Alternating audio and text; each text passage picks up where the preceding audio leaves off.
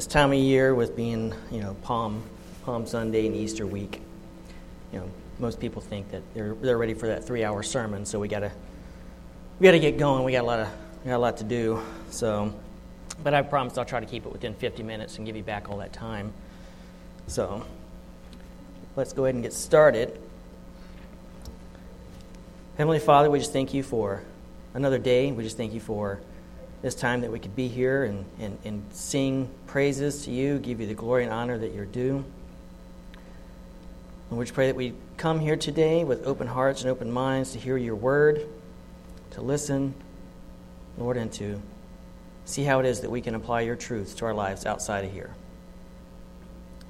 And again, we just thank you for this time and pray, Lord, that your name would be praised. In your name we pray. Amen. Well, I'm glad you all could be here, as well as those of you who are tuning in into the live stream or listening to the podcast later. We're here to, on this beautiful day, to lift up our praise and adoration, honor to the Lord Most High. And I can say beautiful, because despite whatever the weather may be or the affairs of the world, we are here now to enjoy the Lord. All right? And he has blessed us with another day of life for the ultimate purpose of enjoying him. And so today my hope and prayer is not only do we listen to what God has to say, not only do we look for how we will apply his truths to our lives so that we might be challenged or convicted. And now I say this because it's all too easy to come here and to put ourselves on autopilot.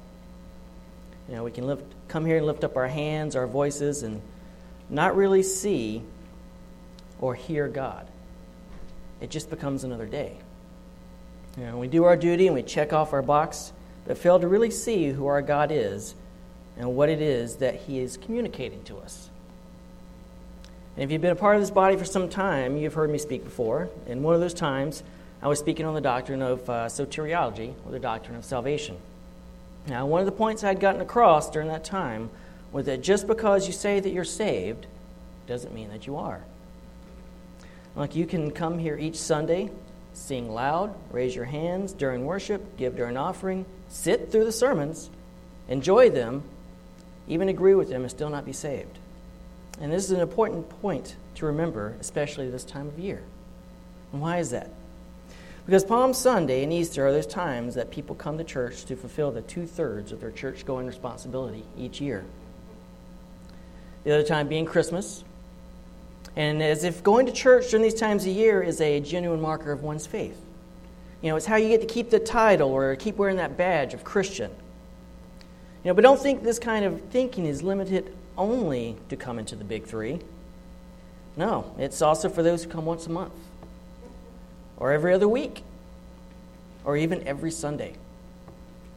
Attendance does not necessarily equal faithfulness. And it's a common misconception among Christians and those who just attend, and I've mentioned it before from the pulpit when talking about sanctification, that spiritual growth has no direct relationship to time. And quoting from another preacher, he says, "Now we might be under the assumption that if you just wait around long enough, you're bound to grow by virtue of passing time. May I remind you that spiritual growth is not measured by the calendar. All of us know about people who have named the name of Christ for years and years and have grown barely at all. And if there is growth, it is well nigh imperceptible." Hebrews 5:12 says, "For though by this time you ought to be teachers, you have need again for someone to teach you the elementary principles of the oracles of God.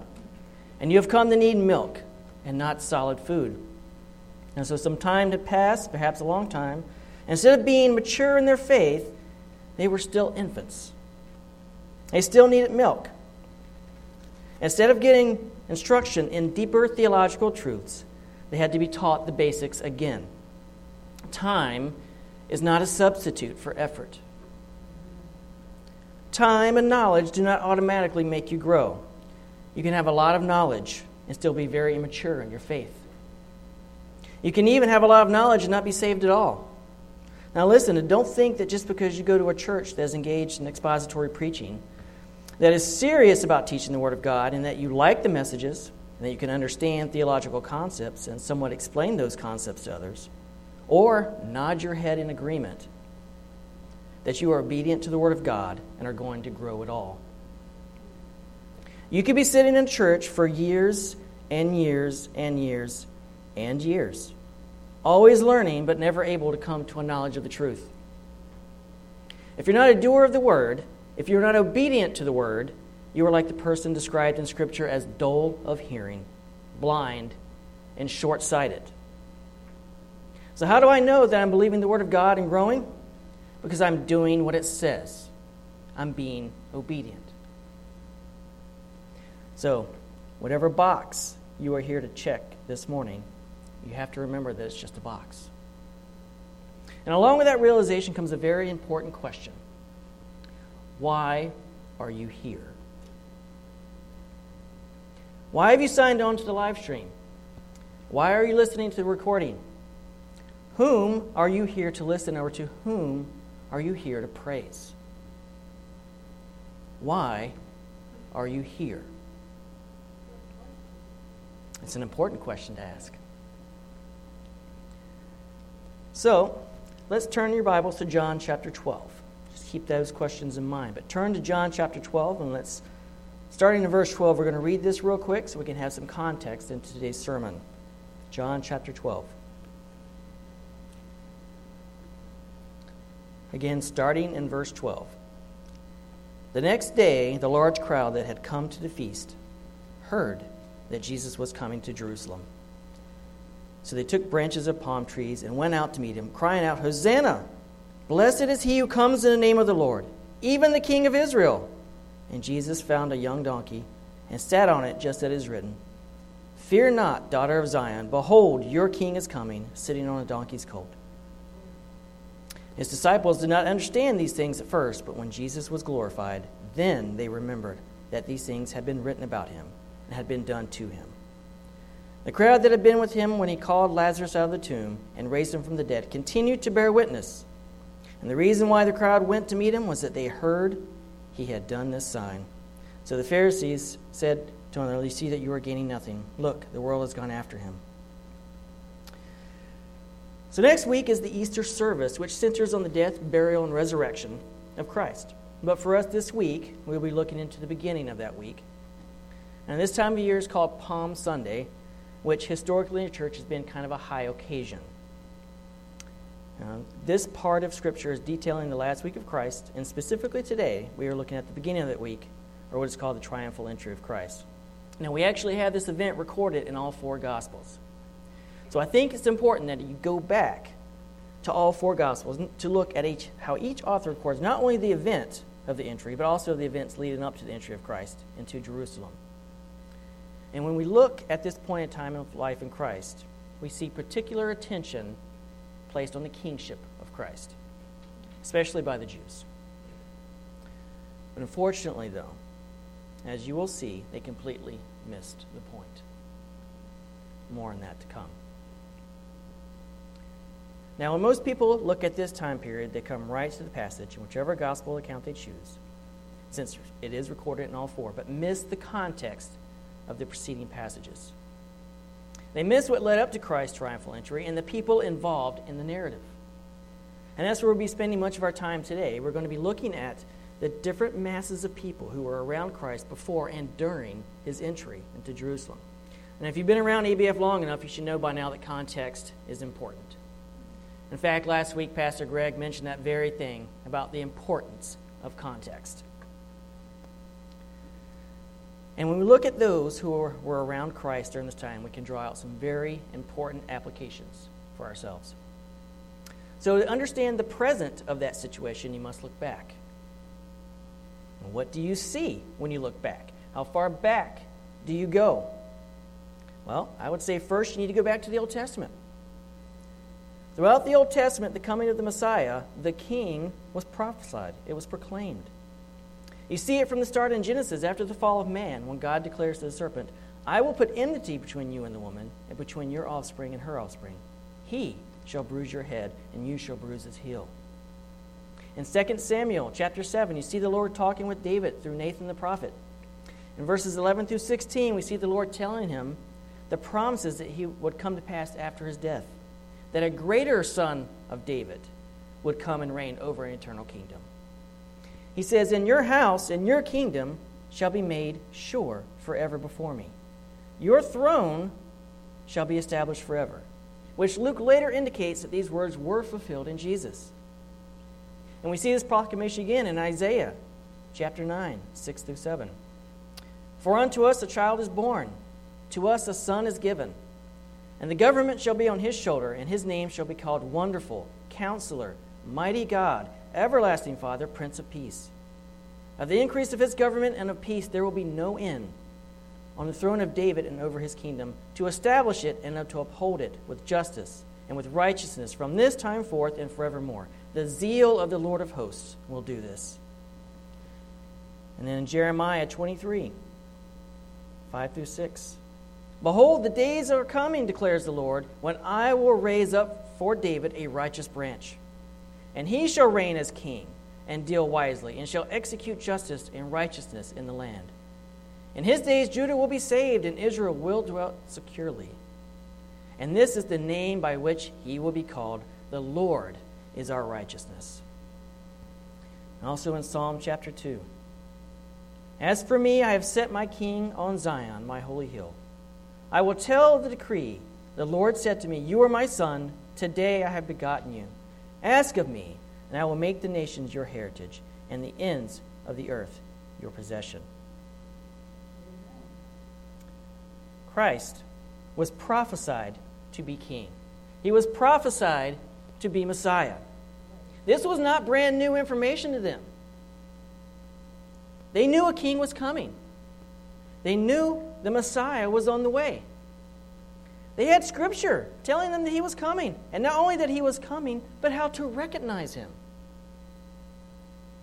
They had what they needed, and when he arrived on the scene, they still did not recognize Jesus for who he really is and what he was there to do. You know, it's easy for us today to sit back and say, wow, how did they not get it? How is it they were so far off? And we look back at the Old Testament, we do the same thing, right? We see the Hebrews and how God delivered them from the Egyptians, provided for them through their wilderness wanderings, defeated their enemies for them during the conquest, etc. But when you read through all of that, you see them constantly turning away from God. They question his faithfulness to them. Why did you bring me out of Egypt only to kill us from hunger and thirst? Our enemies are too big and too numerous. Why did you bring us out of Egypt only to have us die by their hand? And when you're reading in Exodus about the Hebrews' journey from Egypt and see how quickly they forgot God, it can come across almost to us as comical. Mostly because we think we're better than that. They had just seen the plagues that ravaged the Egyptians, but not them. They saw the Red Sea part and walked across on dry ground. They saw the Egyptians swallowed up by the sea when God crushed their enemies for them. They had God leading them by a cloud during the day and by fire at night. And then comes Mount Sinai. God still in their presence. He even spoke to them directly from the mountain. Moses goes up to the mountain to converse with God, and it only took a matter of days before they had an idol made. And not just to worship, but to lead them on their journey.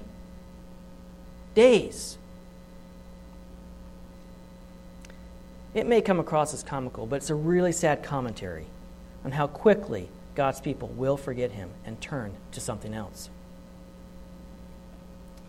So they had Scripture prophesying his coming as a king, as the Messiah. And along with that, they had the timeline prophesied. For example, in Daniel chapter 9, the prophet Daniel says that there will be 69 weeks of years, or 69 times 7, from the decree to rebuild the city to the day that the Messiah, the Prince, enters it. There will be 69 weeks of years.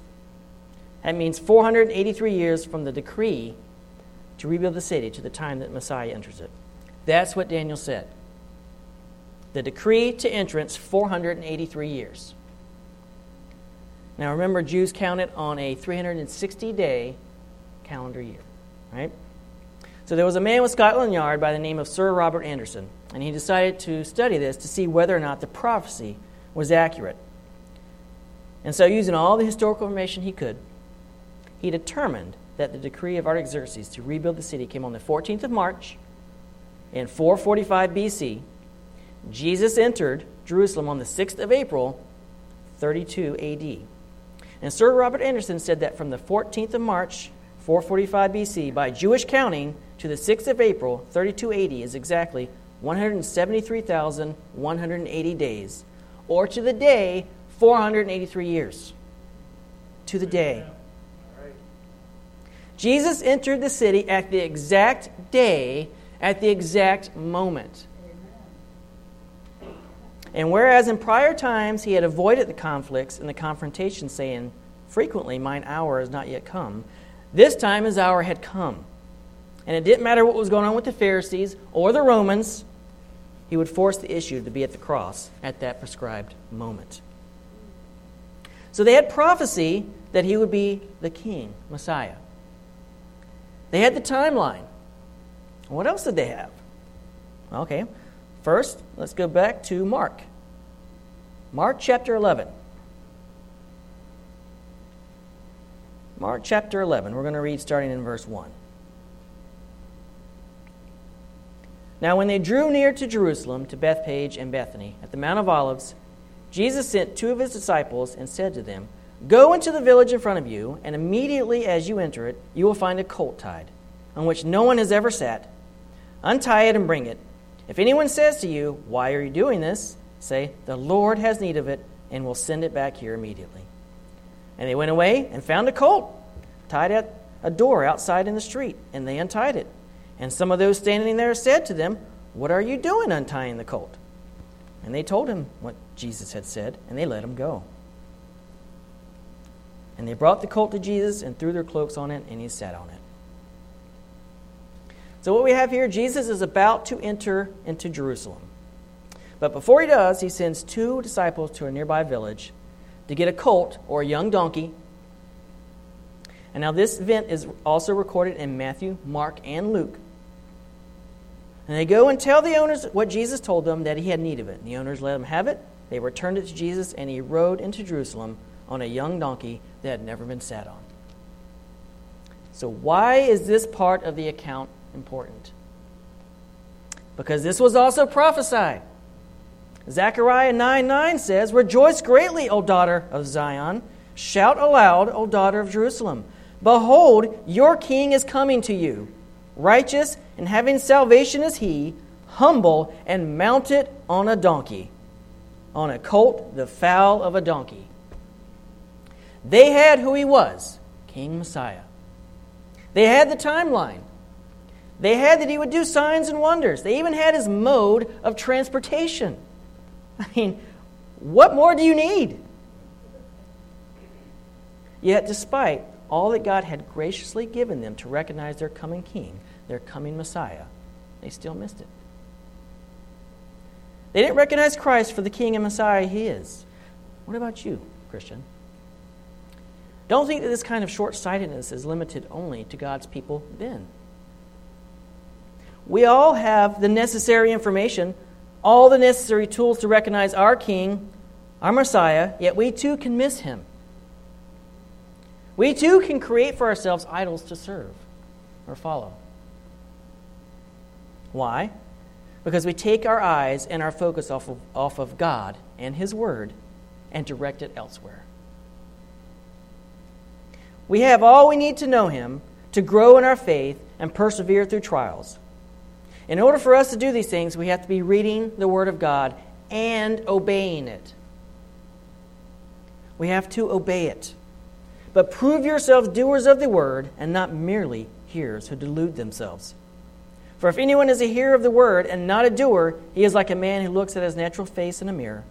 For once he has looked at himself and gone away, he has immediately forgotten what kind of person he was. But the one who looks intently at the perfect law of liberty and abides by it, not having become a forgetful hearer, but an effectual doer, this man will be blessed in what he does. That's James chapter 1, verses 24 through 25. You must obey God's word. You can't simply show up and take your seat. You can't simply tune in to the live stream or podcast. Simply hearing the Word of God through reading or listening to teaching or preaching will not advance your spiritual growth. Now listen carefully, this is important. I don't mean just listening, I mean listening and agreeing. Nodding, I agree with that. That won't grow you. Hebrews 4:2 says, "For indeed we have had good news preached to us, just as they also, but the word they heard did not profit them, because it was not united by faith in those who heard." It's simple. Number one, if you are not saved, meaning if you have not truly and fully repented of your sins and put your faith and trust in Christ alone, you will not grow. You cannot grow. Number two, if you are saved and only come here or tune in just to listen, you will not grow. As a believer, you must be obedient to God's word in order to grow. But let's move on before this becomes another sermon on sanctification. So, we see how prophecy played an important role in Christ's triumphal entry. Now, I want to turn the remainder of our time to some of the people who were there during the event. So again, we need to look a little further back in the narrative to see who this first group was. And before Christ's entry into Jerusalem, he had been going along, doing his ministry. He was doing signs and wonders, healing the sick. He had massive crowds following him. Massive. And then comes this event in John 6. Turn, if you would, there. John chapter 6. Again, starting in verse 1.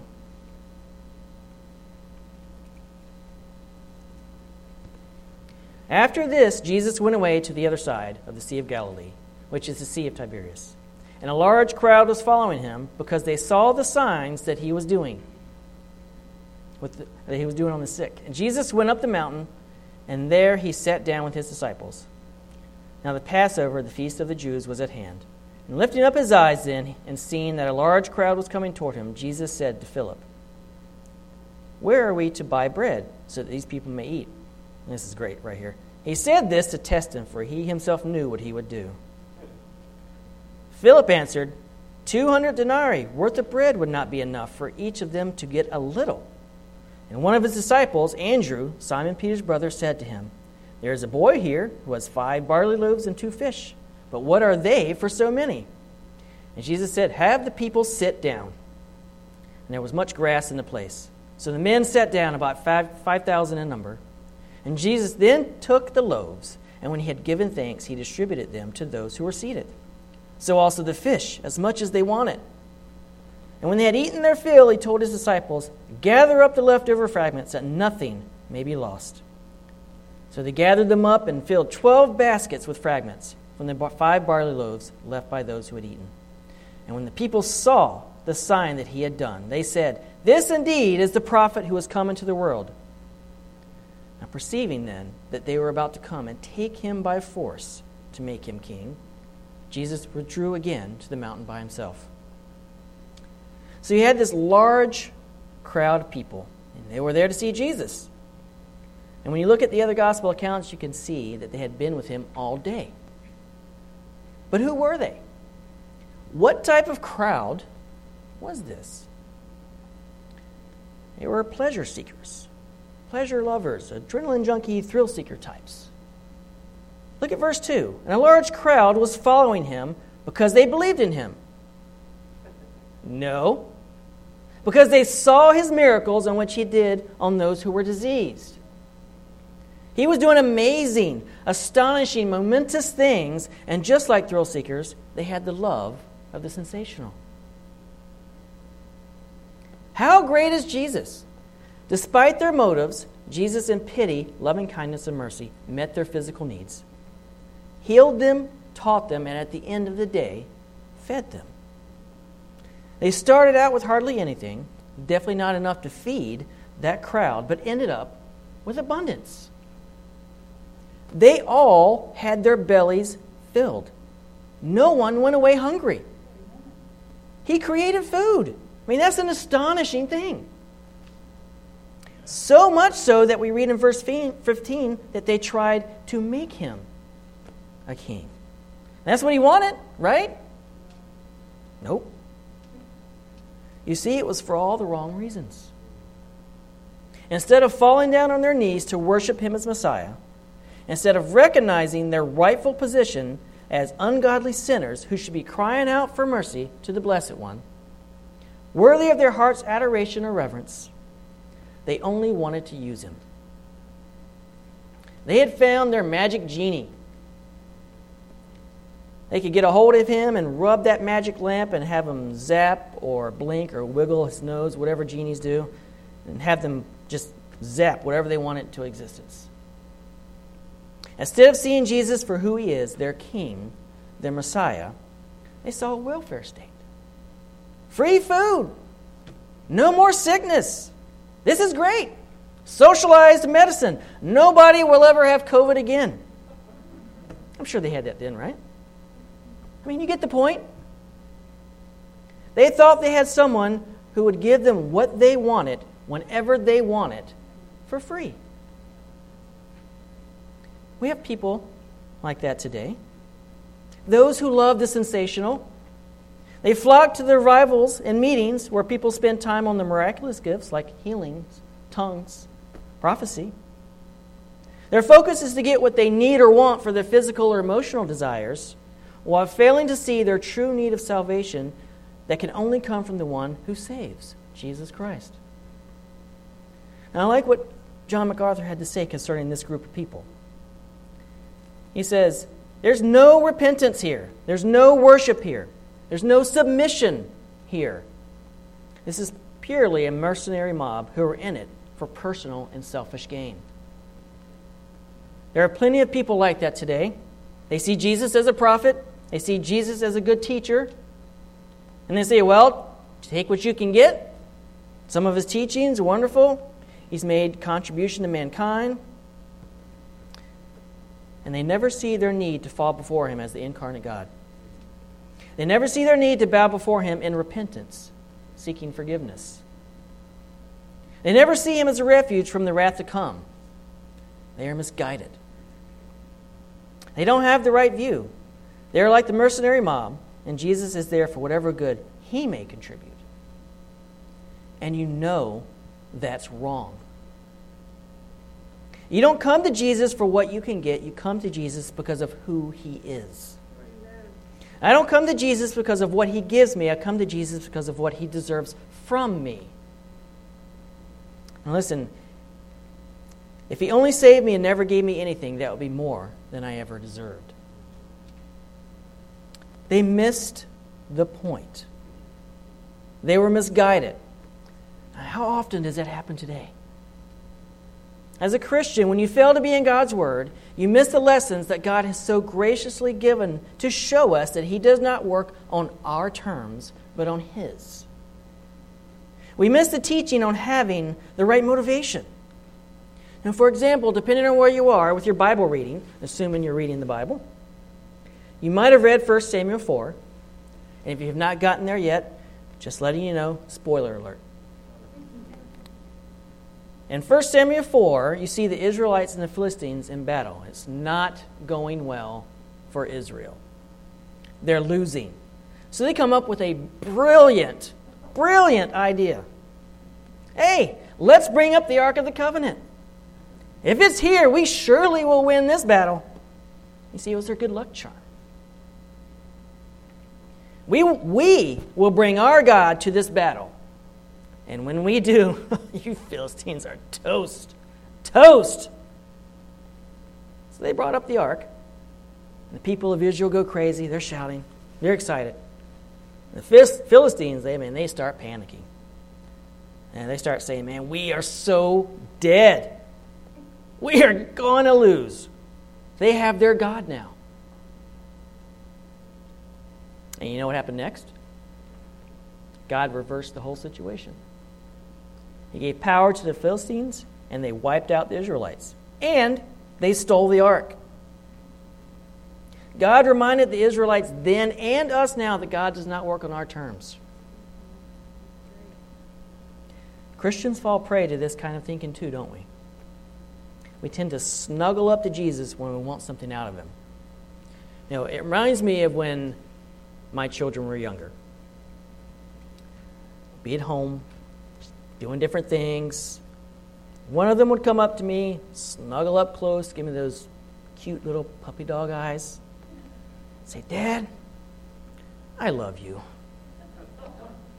Now, of course, you're probably thinking, man, that's precious. That's precious. That's just great. Sure sounds that way, doesn't it? I'd look back at them and smile and say, what do you want?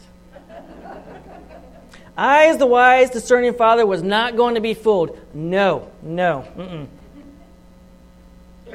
Now, sometimes they would continue with the love talk and then get to the, well, I was wondering if I could have, fill in the blank, or I was wondering if we could go wherever. Now, was that always the case? No, but you get my point. What they were saying was great, but it was with the wrong motivation. It's the same for the Christians who snuggle up to Jesus. We start acting better, attending church more. We start to see ourselves as not too bad. And we look at Christ as the one from whom we get what we want.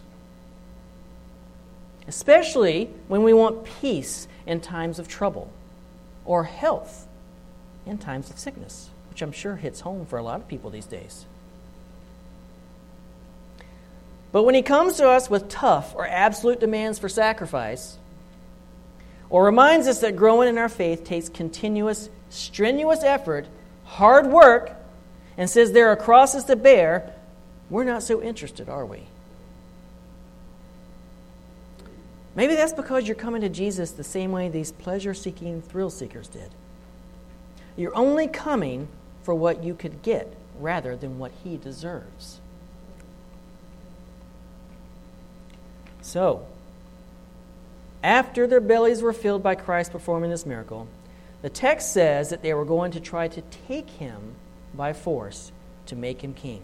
But it was for the wrong reason. And Jesus rejected it. He leaves them, but just like a crowd that craves the sensational, they'd figured out where he was going and followed him there. They needed to keep that gravy train going.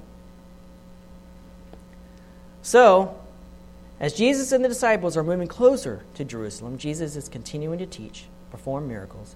No doubt with this crowd following close behind. And the big miracle that he does before getting there is raising Lazarus from the dead. And this was such a big deal. I mean, this wasn't just a sickness to heal. And this was even bigger than when he raised the widow's son from the dead in Luke 7, or Jairus' daughter in Luke 8. And it was bigger in that those two resurrections occurred immediately after death. And Lazarus was raised after being in the grave 4 days, with the process of decomposition already having started. It was just another clear example of Jesus' deity. It authenticated his claims to be the Messiah, the Son of God. I mean, can you imagine how the thrill-seeker crowd would have reacted to that? But at this event were also Jews from Jerusalem who had come down to comfort Mary, Martha, on account of Lazarus' death. They went to the tomb with Mary, Martha, and Jesus, and were witnesses to what Jesus had done. We read that they went to Jerusalem and started spreading the word of what had just taken place. I mean, this was a big deal. They had to tell people what they just saw. And we have to mention this part of the narrative because it's critical to the setup of Jesus' entry into Jerusalem. I mean, so after this massive demonstration of Jesus' power, of his deity, he departs from them for a little while.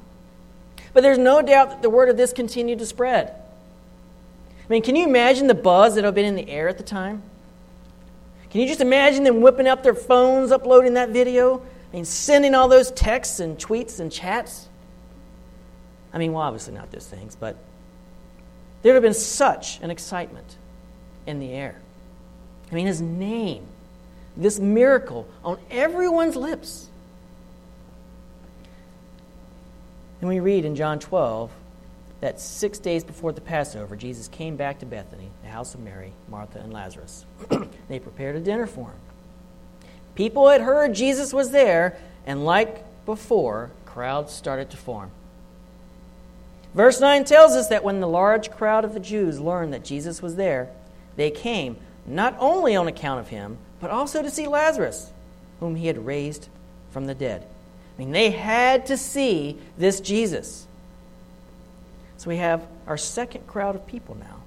No doubt the sensationalist crowd was there as well. I mean, they've been following around for quite some time. No reason to stop now. But we now have this second crowd, those who had come from Jerusalem and basically lined the path all the way up to Jerusalem. John 12, starting in verse 12. What we started reading before. And the next day, a large crowd that had come to the feast heard that Jesus was coming to Jerusalem. So they took branches of palm trees and went out to meet him, crying out, "Hosanna! Blessed is he who comes in the name of the Lord, even the King of Israel." And Jesus found a young donkey and sat on it, just as it is written, "Fear not, daughter of Zion, behold, your king is coming, sitting on a donkey's colt." And again, as we read before, his disciples did not understand these things at first. But when Jesus was glorified, then they remembered that these things had been written about him and been done to him. And the crowd that had been with him when he called Lazarus out of the tomb, raised him from the dead, continued to bear witness. And the reason why the crowd went to meet him was that they had heard he had done this sign. So Jesus is leaving Bethany, headed to Jerusalem. He's riding on the young donkey, which we have already seen the importance of that as fulfillment of prophecy. And as he is riding along, this crowd is putting their cloaks on the road and cutting down palm branches and laying them on the road as well. And they're yelling. They're crying out. In John, we see them crying out, "Hosanna! Blessed is he who comes in the name of the Lord, even the King of Israel." And in Matthew 21, and the crowds that went before him and that followed him were shouting, "Hosanna to the Son of David! Blessed is he who comes in the name of the Lord. Hosanna in the highest." And in Mark 11, and those who went before and those who followed were shouting, "Hosanna! Blessed is he who comes in the name of the Lord. Blessed is the coming kingdom of our father David. Hosanna in the highest." And in Luke chapter 19, as he was drawing near, already on the way down the Mount of Olives, the whole multitude of his disciples began to rejoice and praise God with a loud voice for all the mighty works that they had seen, saying, "Blessed is the King who comes in the name of the Lord. Peace in heaven and glory in the highest." There's excitement in the air. They're shouting the hosannas. And blessed be the King of Israel. And as we saw in Matthew, they included Son of David. And upon reading all this, you might conclude, finally, they acknowledge Jesus as King. They finally get it. They finally see him as a king. And they did. But again, for the wrong reasons. They wanted a political king. They wanted someone who would overthrow the Roman government. They were tired of being oppressed. They had been under the Babylonians, the Medo-Persians, and the Greeks. They were tired of it. They had had enough. And now comes this Jesus. They knew what he had just done. They knew about him bringing Lazarus back from the dead. I mean, no one has ever done that like Jesus had done. There's no con man or charlatan that have pulled that off. No, he's the real deal. He has the power. So they cried out, "Hosanna!" which literally means save now. It was a political cry. Save us now. Deliver us now. Do it now. Just do it. It was their cry, their prayer for deliverance. Political deliverance. But unlike the thrill seekers, they weren't trying to force Jesus to be a king. They were acknowledging it. They recognized him from being from the line of David, a political line, a kingly line. They were saying, "You are our king. We acknowledge you as king. Save us now." And these words they cried out were from Psalm 118. And this is part of a group of psalms called the Hallel, which comprise the Psalms 113 through 118. They knew them well. They were taught to them from a young age. They recited them year after year at the Passover, and it was a reminder of God's deliverance out of Egypt. They were sung at great acts of God or during times of praise. They knew them. They knew the words, the content, and something of their meaning. But even with knowledge of Scripture, they got it wrong. How true is that for us today as well? Even today, people think that because they can memorize, quote, or paraphrase Scripture, that they are mature in their faith, and that they know who Jesus is, and that they are progressing in holiness. In fact, I made that point earlier, that this is a misguided view. And I'll repeat it just because it's an important point to take away. Time is not a substitute for effort. Time and knowledge do not automatically make you grow. You can have a lot of knowledge and still be very immature in your faith. You can even have a lot of knowledge and not be saved at all. So getting back to the Jews here, though, we see that their cries here are for political reasons. They quote Scripture, specifically Psalm 118, and cry out, "Save us now!" Now, interesting, when I was reading through this and studying up, I had read that Psalm 118, traditionally throughout Jewish history, has been called the Conqueror's Psalm. So again, they're hailing a conquering hero, a conquering king. But because they are so misguided, they failed to see that Jesus had come not to be the conquering king, but to be the Lamb King who takes away the sins of his people. They were so misguided that this was not even the first time they had sung this psalm to a person. They said the same psalm 100 years before to Simon Maccabeus when he defeated the Syrians. They only saw a political leader. They only wanted a political leader. Jesus knew their hearts. He knew their hosannas were hollow. The people may have been overjoyed and excited when he arrived, but not Jesus. In fact, in Luke, we see a different reaction from Jesus. Luke 19. Luke 19, verse 41 through 44. And when he drew near the city and saw the city, he wept over it, saying, "Would that you, even you, had known on this day the things that make for peace. But now they are hidden from your eyes. For the days will come upon you when your enemies will set up a barricade around you and surround you and hem you in on every side and tear you down to the ground, you and your children within you. And they will not leave one stone upon another in you, because you did not know the time of your visitation." When Jesus drew near, he wept. Why? Because he knew their real motivation. He knew the fickleness of their attitude. I mean, this wasn't going to last. All this praise was short-lived.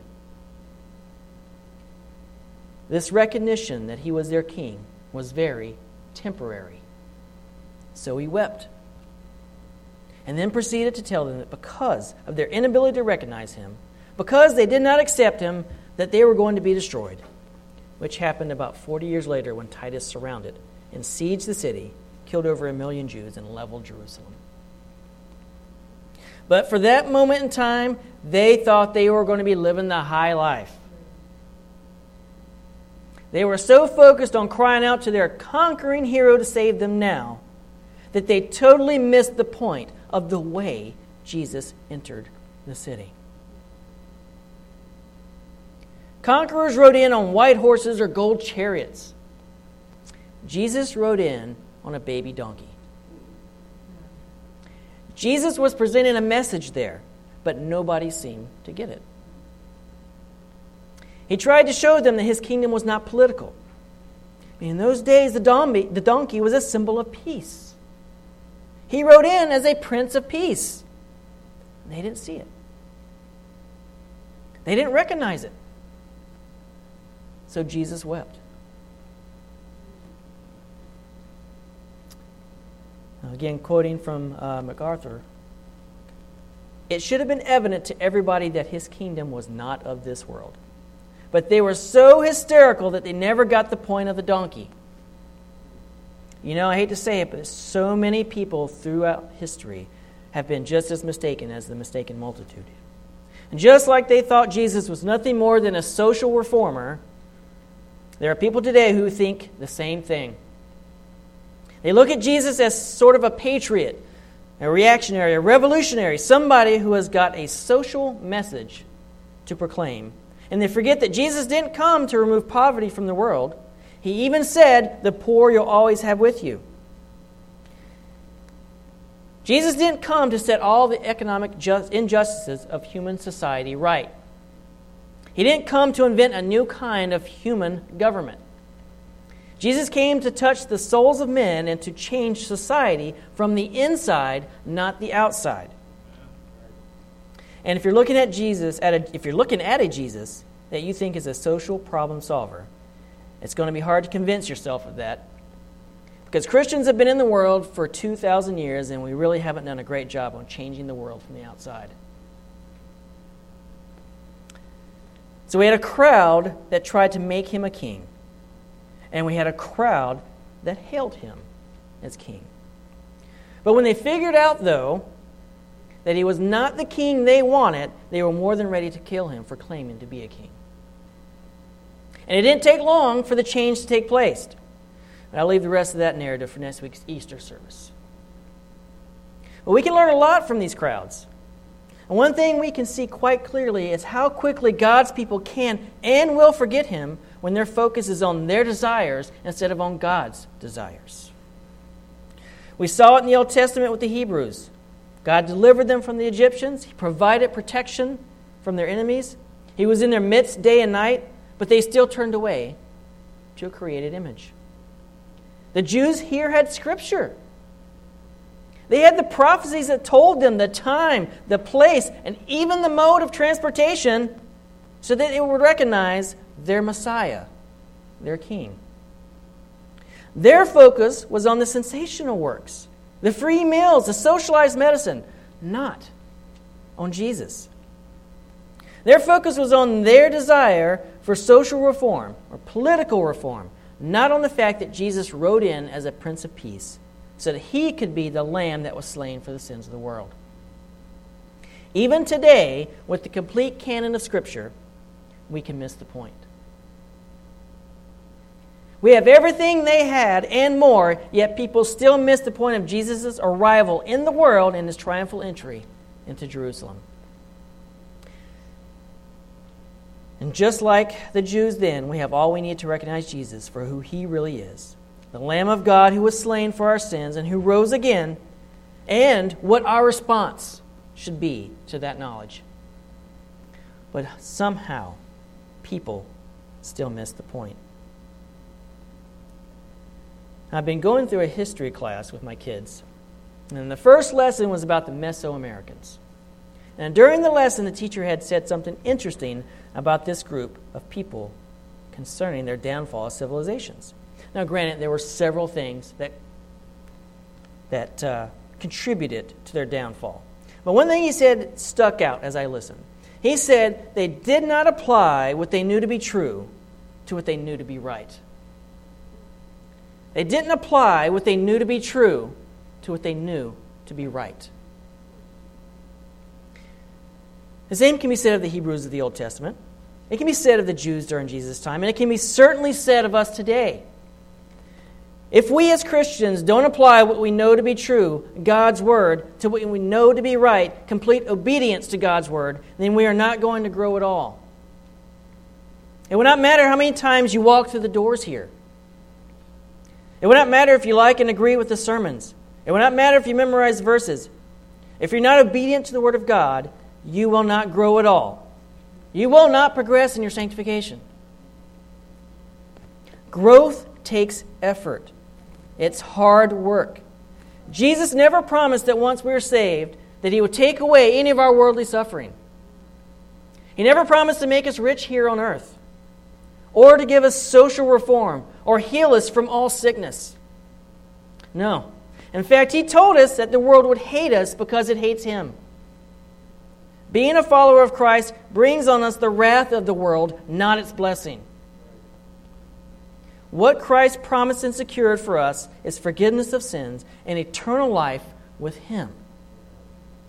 But just like people then, people today toss Him aside because He is not the King they want.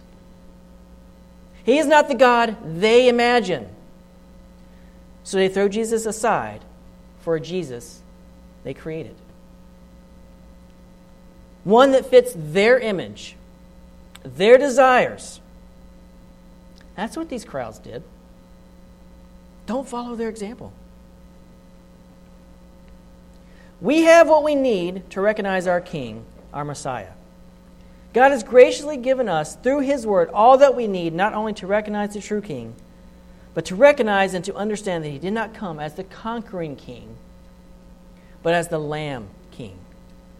The Lamb King who willingly died for the sins of His people.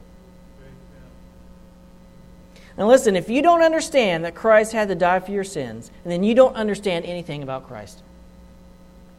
He had to die. Why? Because Scripture is clear that no one is righteous. No, not one. There is no one who seeks after God. All have sinned and fall short of the glory of God. And the wages of sin is what? Death. Christ bore your death on the cross to pay for your sin. Hallelujah. What a Savior. And listen, this week, don't get carried away with the hosannas and the hallelujahs that can and will come about because of the ritual of Easter. There will be a lot of lip service. It's all very fickle. It's very passing. Jesus didn't even believe them, so don't you. When the world starts throwing its tokens at Jesus this week, don't take it for more than it is. Superficial. Unless they want to talk about His death for sin.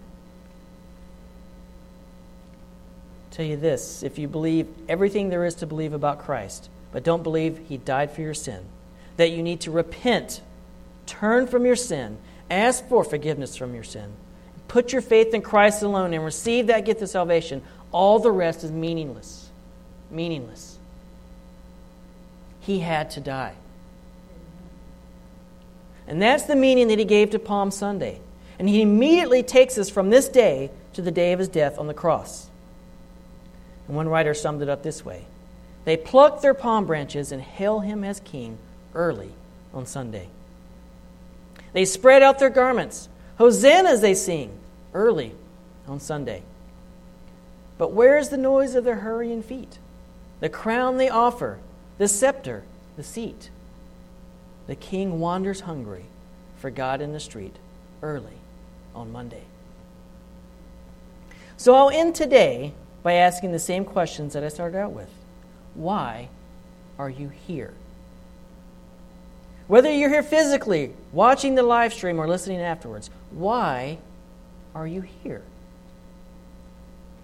Whom have you come here to worship? Is it a Jesus of your own design? Are you here seeking some sort of thrill, something sensational, miraculous? Are you here because you seek social or political reform? You want God to take away the burden of living under some kind of oppressive government? Or are you here just to fulfill your quota of church attendance? Why are you here? Why are you listening? Hopefully, two things have been realized today. One, that if you are a Christian, one that has truly repented of your sins and believed on the Lord Jesus Christ, that you are here to give Him the praise, honor, and glory that He is due. And why? Because like it says in Ephesians chapter 2, you were dead in the trespasses and sins in which you once walked, following the course of this world, following the prince of the power of the air, the spirit that is now at work in the sons of disobedience, among whom we all once lived in the passions of our flesh, carrying out the desires of the body and the mind, and were by nature children of wrath like the rest of mankind. But God, being rich in mercy, because of the great love with which He loved us, even when we were dead in our trespasses, made us alive together with Christ. By grace you have been saved, and raised us up with him and seated us with him in the heavenly places in Christ Jesus, so that in the coming ages he might show the immeasurable riches of his grace and kindness towards us in Christ Jesus. For by grace you have been saved through faith, and it is not your own doing. It is the gift of God, not a result of works, so that no one may boast. And 2, if you are here and you're not a follower of Christ, if you're listening and you're not a follower of Christ, that you have realized, if you have failed to recognize that the true Messiah and King has come, and if you have not been obedient to the command to repent of your sins and put your faith and trust in Christ as your Savior, you are what is described later in the same passage as a person without hope, because you are without God. But now, you who are far off can be brought near by the blood of Christ, by acknowledging and repenting of your sins and putting your faith and trust in Christ alone.